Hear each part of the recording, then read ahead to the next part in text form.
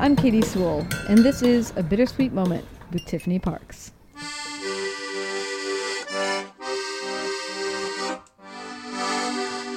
Hello and welcome to The Bittersweet Life. I'm Tiffany Parks, and this is your midweek Bittersweet Moment. Today, I did something kind of amazing, just a few hours ago, in fact. I walked up the holy staircase on my knees, as you do, that has been uncovered for the first time in 300 years. So first, a little bit of background. The holy staircase is supposedly always grain of salt as far as Catholic relics are concerned, but it is believed to be the very same staircase that Christ walked up when he was on his way to be interrogated by Pontius Pilate just before the crucifixion.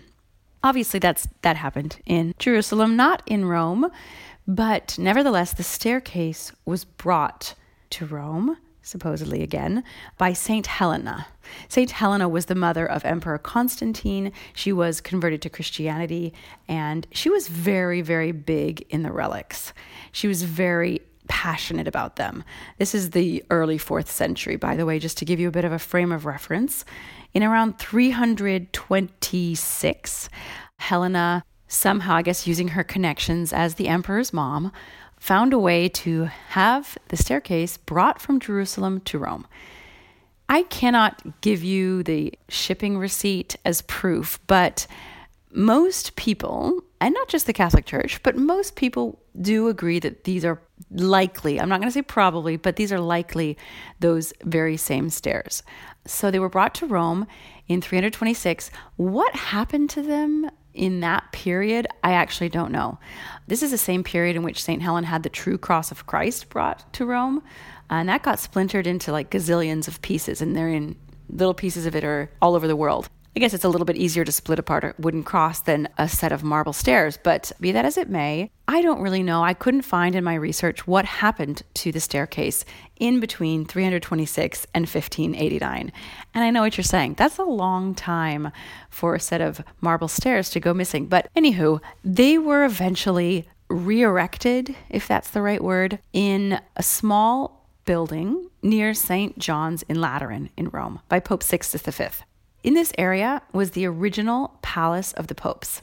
Side note, the popes did not always live in the Vatican. The Vatican was not the center of the papal power back in the Middle Ages. It was St. John in Lateran, the Lateran Palace. So there was a small palace, a medieval palace, across the street, basically, from San Giovanni, the church, the Cathedral of Rome. This was rebuilt by Pope Sixtus V in 1589. And I suppose when redoing this palace, he thought, well, I might as well get those stairs out of storage and put them up. And that is when the staircase, the holy staircase, was incorporated into this small church called San Lorenzo in Palatio. So the building was decorated. There were frescoed walls and ceiling on the sides and above, obviously, the staircase. And pilgrims from around Europe, from around the world, were invited to climb the stairs on their knees as an act of penitence. And also, pilgrims for centuries have been coming to Rome to see the important relics of the city, to touch the relics, to touch things that were connected with Christ in any way or with any of the saints. So this became a very, very popular thing to do. Thousands and thousands, and who knows, maybe even millions of pilgrims climbed those stairs on their knees in the years between 1589 and 1723, to the point that the stairs were becoming completely worn down with huge grooves in them. So at that time, a pope, I can't quite remember which pope, but I want to say Leo something, he decides that he's going to have the stairs covered with wood to protect them, because so many thousands and thousands and hundreds of thousands of people are climbing these stairs every day. So they were covered with wood.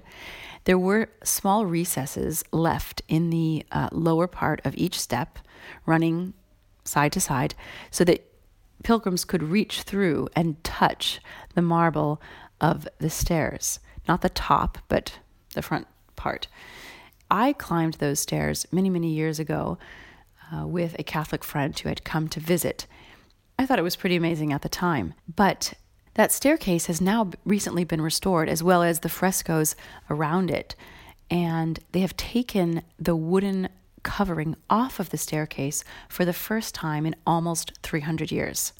Interestingly, when they took that wooden covering off of the staircase, they found coins, rosaries, photographs, and small handwritten notes and prayers that people had stuck through the recesses over all of those years.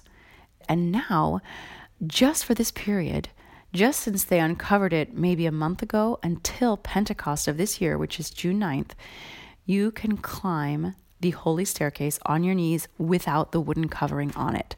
So I did that today. I have to say that it was both very special and also very painful. There were a lot of people there. As you can imagine, it's a big deal. It's something that attracts people no matter what, but particularly now that the covering is off and you can actually put your hands and your knees, obviously, on the actual stairs that many believe Christ walked up. It was a very special thing, but the marble was so incredibly hard.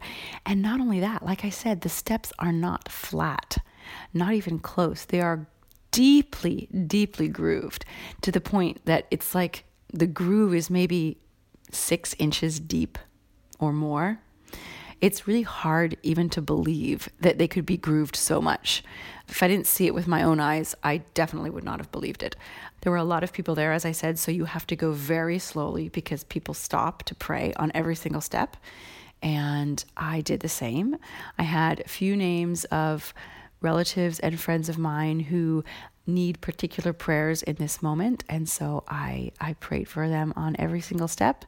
It was kind of amazing. And on the top of the staircase, you're rewarded by getting to see something called the Sancta Sanctorum. Literally, that means the Holy of Holies. It's an incredible chapel that was actually the Pope's private chapel in the Middle Ages. Remember I told you there was a palace there that was destroyed by Pope Sixtus V in 1589 when the staircase was re-erected? Well, he made sure to preserve one small room in that building and incorporate it into the new one, and that was the Sancta Sanctorum. It is an incredible chapel that was frescoed in the 13th century by unknown artists. It's so beautiful, and it is so incredibly well preserved. That is what really struck me about it. You know, you often find frescoes from that period in Rome. It's not that rare, but it's very rare to find them in such impeccable condition. And they have also recently been restored.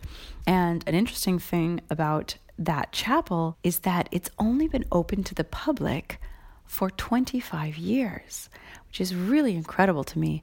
It was private and they didn't let anyone in. And I really recommend to people to visit the Sancta Sanctorum. If you're not Catholic and you have no desire to climb the holy stairs on your knees, you can go up. There's a side staircase and you can go up in the normal way and visit the Sancta Sanctorum. If the art is more appealing to you, it is absolutely worth it. And there are frescoes of several different martyrdoms and angels and, of course, Christ. And it's just absolutely incredible. And I cannot believe that I have lived in Rome for almost 15 years and I have not seen the Sancta Sanctorum yet, and not until today. And you may be thinking, Tiffany, didn't you say you went to the Scala Santa several years ago, the holy staircase several years ago, and climbed up when it was covered with wood? Yes, I did. And I did not know about the Sancta Sanctorum, and I did not visit it, and I just walked down the stairs and went home. I cannot believe what I missed. Just spectacular is all I can say. I just wanted to share with you that experience that I had today and suggest that if and when you are in Rome, you go visit one or both of those sites. This has been your Bittersweet Moment. I'm Tiffany Parks. Join us again. Bye.